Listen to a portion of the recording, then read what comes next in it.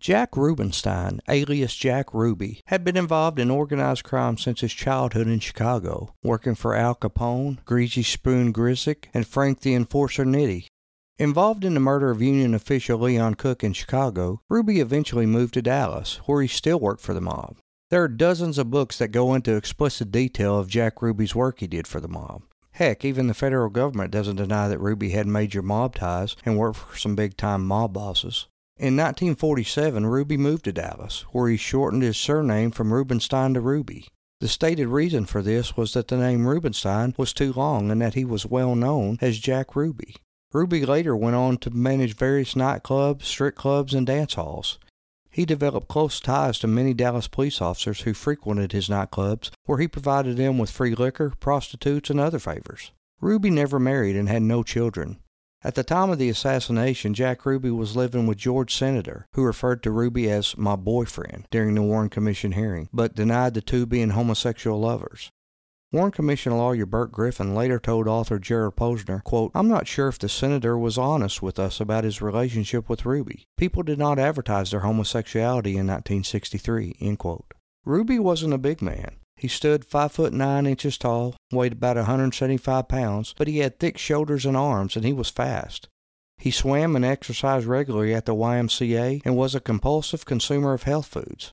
He had an expression that dated from his street fighting days in Chicago, quote, "Take the play away," end quote.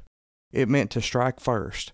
He usually carried a big roll of money, and when he carried money, he also carried a gun.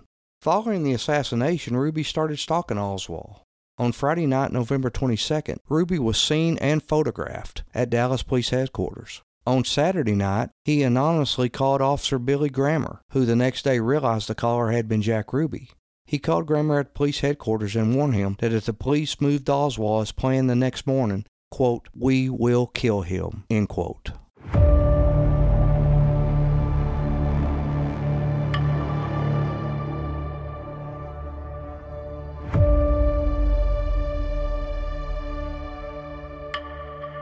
It appears as though something has happened in the motorcade route. Something, I repeat, has happened in the motorcade route. There's numerous people running up the hill alongside Elm Street, there by the Simmons Freeway. Several police officers are rushing up the hill at this time. Stand by.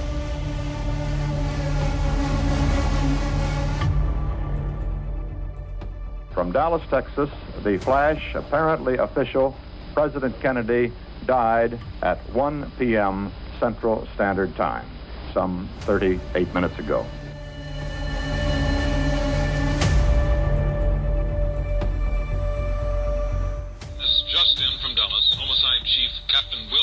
Said today, the assassination case against Lee Harvey Oswald is cinched. He said flatly, this is the man that killed President Kennedy. 24-year-old Lee Harvey Oswald.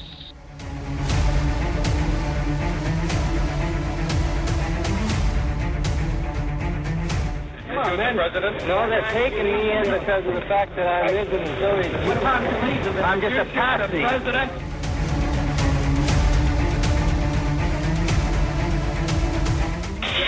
Shot.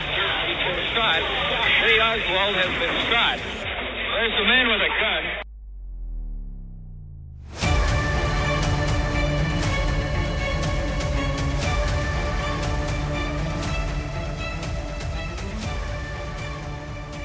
Welcome to the End of Innocence. I'm your host, John Young.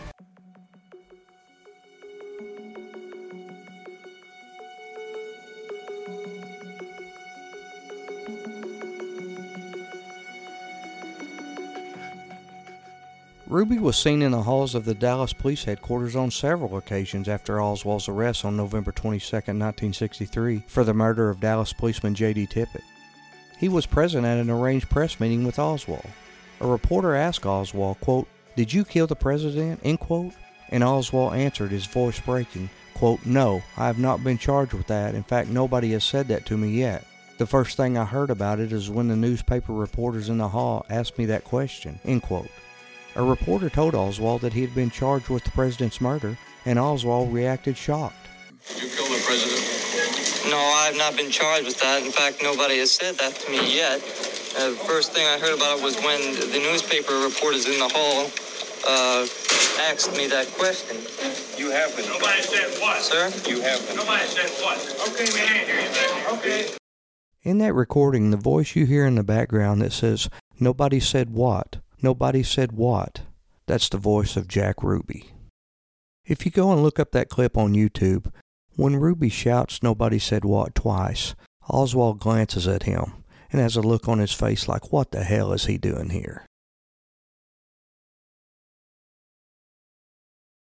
Newsreel footage from WFAA-TV in Dallas and NBC shows that Ruby impersonated a newspaper reporter during a press conference held by District Attorney Henry Wade at Dallas Police Headquarters that night. Wade briefed reporters that Oswald was a member of the Anti-Castro Free Cuba Committee. Ruby was one of several people there who spoke up to correct Wade, saying, quote, "Henry, that's the Fair Play for Cuba Committee," end quote.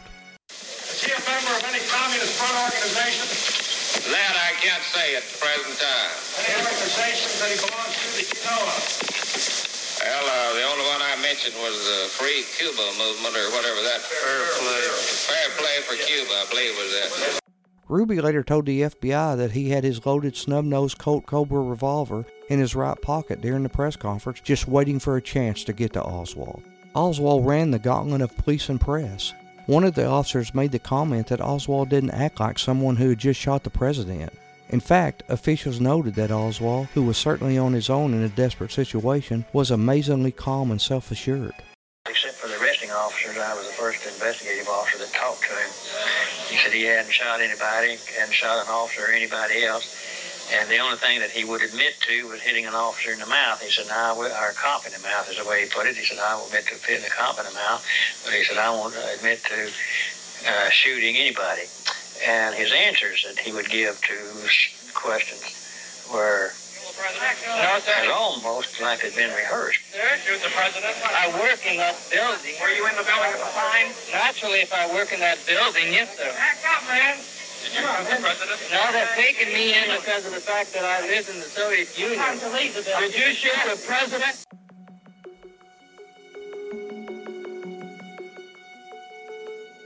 It is likely that Lee Oswald was never supposed to leave the book depository or the Texas Theater alive. Because he survived through the assassination, the Tippit killing, and his arrest at the theater, police now had a suspect who could probably prove his own innocence and pass a lie detector test. Any conspirators in the president's murder had a great deal to gain by silencing Oswald, who could have had advanced knowledge of at least portions of an assassination plot. Jack Ruby, perhaps under orders from the mob, was ordered to keep Oswald permanently quiet. Believe it or not, while at the Dallas police station, Jack Ruby distributed business cards that advertised the attractions of his Carousel Club to police and newsmen over the weekend of the assassination. It was highly possible that Jack Ruby had direct orders from the mob superiors to kill and silence Oswald. His warning call to Officer Billy Grammer was perhaps an attempt to create a situation where he would not have access to Oswald and would not have to kill him. This tactic, which might have cleared Ruby with the mob, did not work. Still trying to avoid a confrontation with Oswald, Ruby showed up at the jail 1 hour past the prisoner's scheduled transfer time, but the authorities held up moving Oswald, perhaps coincidentally, until Ruby arrived. On the day of the Kennedy assassination, Jack Ruby, according to his own recounting of the day's events, had gone to the Dallas Morning News to place his regular advertisement for the Carousel Club at approximately 11:10 a.m. Sometime around noon, he ran into a news employee and friend named John Newman and talked to him for a few minutes. Thereafter, he noticed several people assembled in front of a television set and joined them. That is when Jack Ruby claims he first learned of the assassination of President John F. Kennedy. According to his own statements, Ruby proceeded to go home and to call his sister Eva at her home. He related that, on telling her the news, she became hysterical. He told her that while he had been at the newspaper office, the phone was ringing constantly because people were complaining that the Dallas Morning News should not have run a black-bordered anti-Kennedy ad that had been placed in the newspaper that morning prior to the assassination. He said that John Newman, who Eva evidently also knew, agreed that the news should not have run the ad, but said that his superiors had made the decision and that there was nothing to be done about it.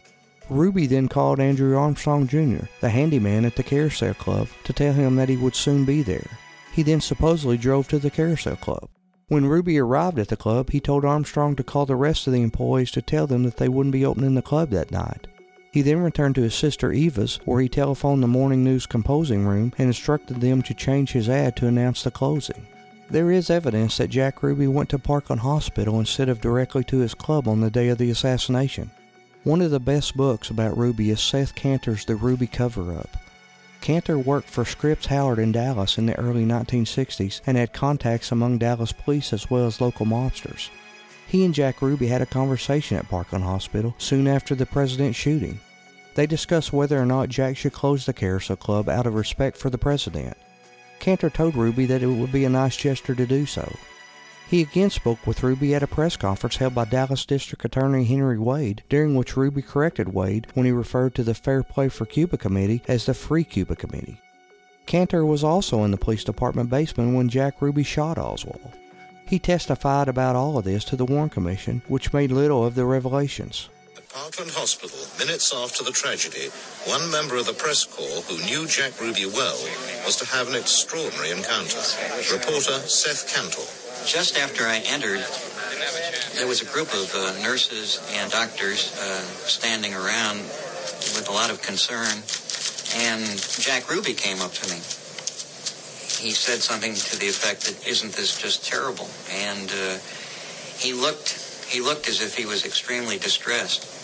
I shook hands with him, and I had known him previously.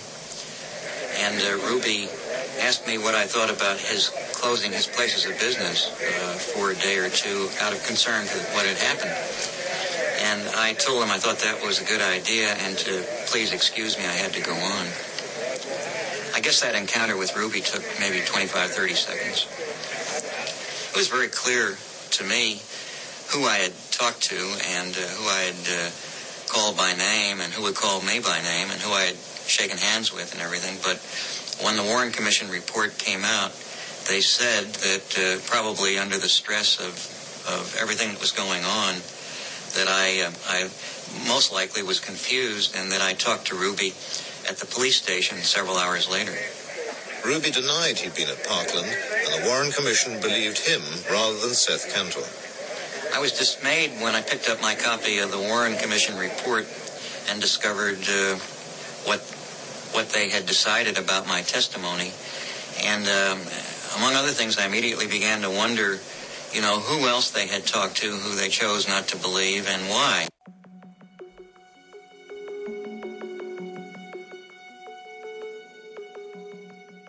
Ruby claims that on Friday night after the assassination, he called his synagogue and asked what time the evening Sabbath services were to start.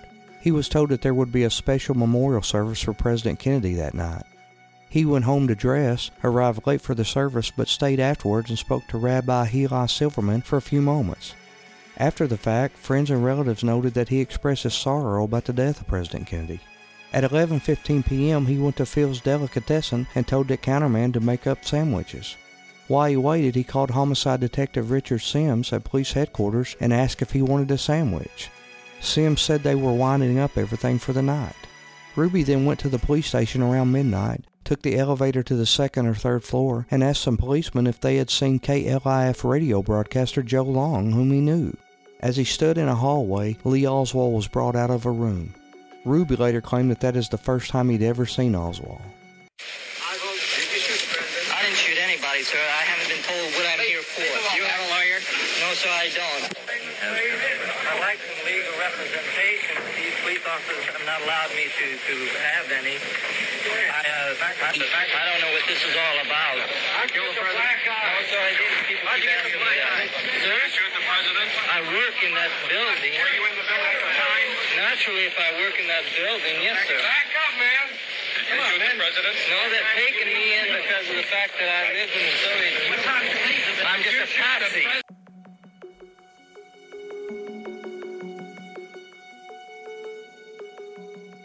There are now close to a dozen witnesses that say Ruby and Oswald knew each other well before the assassination. They were seen together numerous times at Ruby's club. Rumors that Oswald was being mistreated had been started by members of the press. Chief Curry, wanting to show the world that Oswald was alive and well, had arranged for the press to see him in a hallway around midnight of the day of the assassination. This was intended not as a press conference, but as a viewing of the so-called assassin. When he was presented, several reporters asked if there was a room or place they could gather. The authorities said they could go down the assembly room in the basement. There, Oswald made his first post-assassination statement to the press. Quote, "Did you shoot the president?" End quote, he was asked. Oswald stated, quote, "I didn't shoot anybody, no sir," end quote. All the while, Jack Ruby was hovering in the background. Ruby is seen there by numerous newsmen, and he is also caught on tape by a Dallas television station. Ruby claims he left the police station and drove to KLIF offices to meet with disc jockey Russell, the Weird Beard Knight. Approximately 2 hours later, he went to the offices of Dallas Times-Herald to bring a twist board, which was a novelty item that he distributed to a friend, Pat Godish. In the Capozzi room, he demonstrated the board to a few people. The subject of the black-bordered Dallas Morning News ad came up, and the men discussed the rumor that the phones at the news were ringing off the hook, with people canceling their subscription and ads. On the morning of the assassination, President Kennedy got a warm reception in Dallas, but shortly before Kennedy's arrival, hundreds of leaflets distributed along the motorcade route accused President Kennedy of treasonous activities against the United States, for betraying the Constitution and for turning the sovereignty of the United States over to the communist-controlled United Nations. A full-page ad in the Dallas Morning News that day welcomed Mr. Kennedy, not President Kennedy, amongst other things asking why Latin America was turning anti-American or communistic. When he got home, Ruby says he awakened his roommate, George Senator, around 3 a.m. Senator said that he had seen Jack's news ad announcing that he was closing the club. They talked for a while about the assassination. Jack told Senator that he wanted him to go somewhere with him. He then called Curtis Laverne, a.k.a. Larry Crawford, a handyman at the Carousel Club, waking him up and asked him if he knew how to use a Polaroid camera. Crawford said that he did. At 4 a.m., Ruby, Senator, and Crawford drove to the junction of East Ross and Expressway and took pictures of a billboard that read, quote, "Save Our Republic, impeach Earl Warren, for information write to P.O. Box 1337. It is unclear what motivated Ruby to photograph the billboard, especially at 4 a.m. in the morning. We only know that he went out of his way to do it. Somehow, the action doesn't fit with the official version of events, which tells us that he was in mourning for the president. Later on Saturday, Ruby drove to Houston Street just past Elm Street and parked his car. He walked down Elm Street into Dealey Plaza toward the Triple Railroad underpass and saw Patrolman James Chaney, whom he knew. Chaney had been riding on a motorcycle a few feet to the president's right at the moment of the assassination the previous day.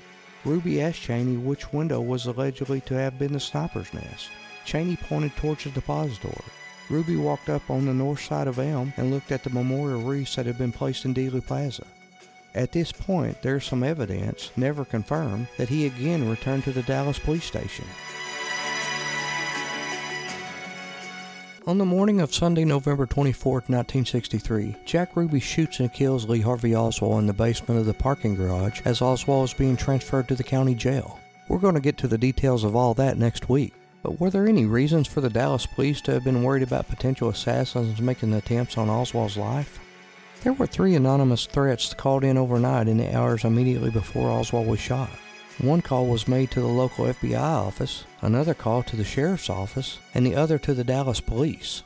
The calls came from a man who did not identify himself, but he warned that a committee had decided to, quote, "kill the man that killed the president," end quote. The Warren report doesn't tell us a whole lot about the threat received by the FBI. Imagine that. But the threat that was called into the sheriff's department, we do have a little more detail about it.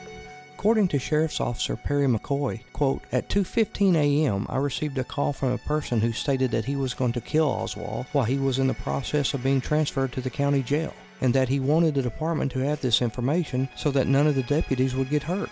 His voice was deep and coarse," end quote. And then finally we have the third call that was placed to Dallas Police Dispatcher Billy Grammer on Saturday night. According to Grammer, he got a phone call that night saying, quote, "You have to change the plan. If not, we're going to kill him," end quote. Billy Grammer personally knew Jack Ruby, and the anonymous caller said Grammer's name when he spoke to him. The next day after Ruby killed Oswald, Billy Grammer identified Jack Ruby as the anonymous person who called into the Dallas Police Dispatch that night. Grammer would talk about that phone call he received in the British television documentary The Men Who Killed Kennedy. I thought I recognized the voice, but at the same time I could not put a face or a name with the voice. And as we talked, he began telling me that we needed to change the plans on moving Oswald from the basement, that he knew of the plans to make the move, and if we did not make a change, the statement he made precisely was, "We are going to kill him." No center, then I turned it on, and they were telling that Jack Ruby had killed Oswald. Then I suddenly realized, knowing Jack Ruby the way I did, this was the man I was talking to on the phone last night. At that time, I put the voice with the face, and I knew within myself that Jack Ruby is the one that made that call to me the night before. And I think it was obvious because he knew me and I knew him, and he called me by name over the telephone. And seeing this and knowing what I knew and what he had said, then to me it had to be Jack Ruby. He made the statement, "We are going to kill him," which leads me to believe that this was not a spontaneous thing that happened on the spur of the moment. He was watching Oswald coming out the door, and all of a sudden he decided to shoot him. I do not believe that. I think this was a planned event with him being the man to do the shooting.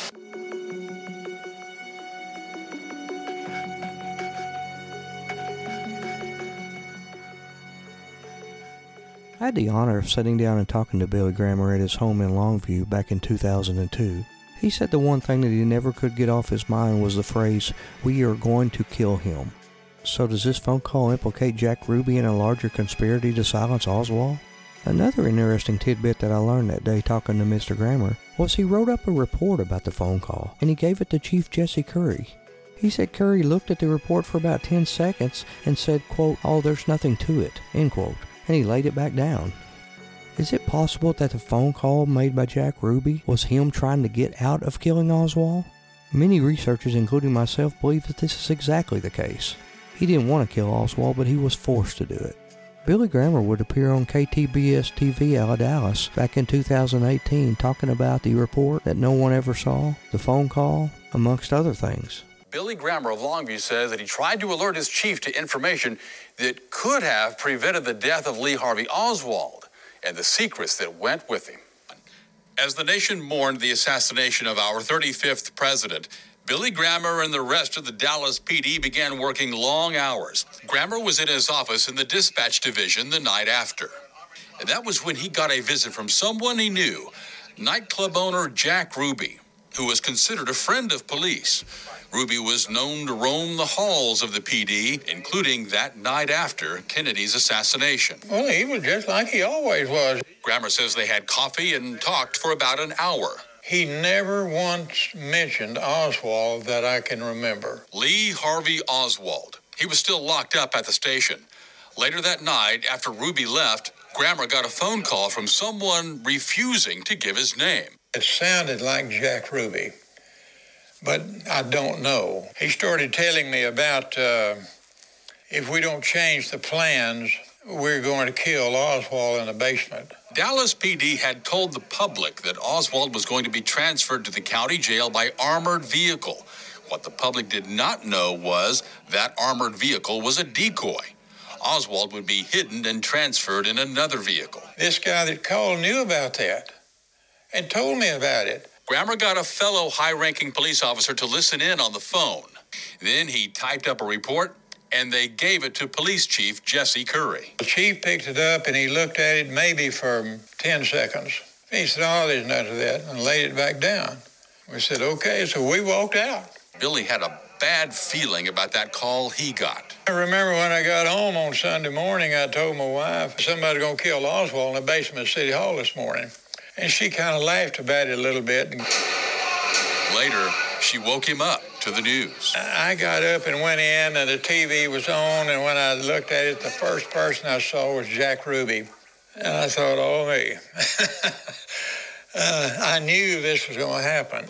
Grammer says Chief Curry told FBI investigators the next day that he did not remember getting Grammer's report, though Grammer says his fellow officer and 2 FBI agents stood by him. That report has never surfaced. When all of that happened on Sunday and Oswald killed, I think probably Sunday afternoon, the chief probably shredded that thing and threw it in the trash. Billy Grammer retired from the Dallas PD as a lieutenant in 1986. I'm Jerry May.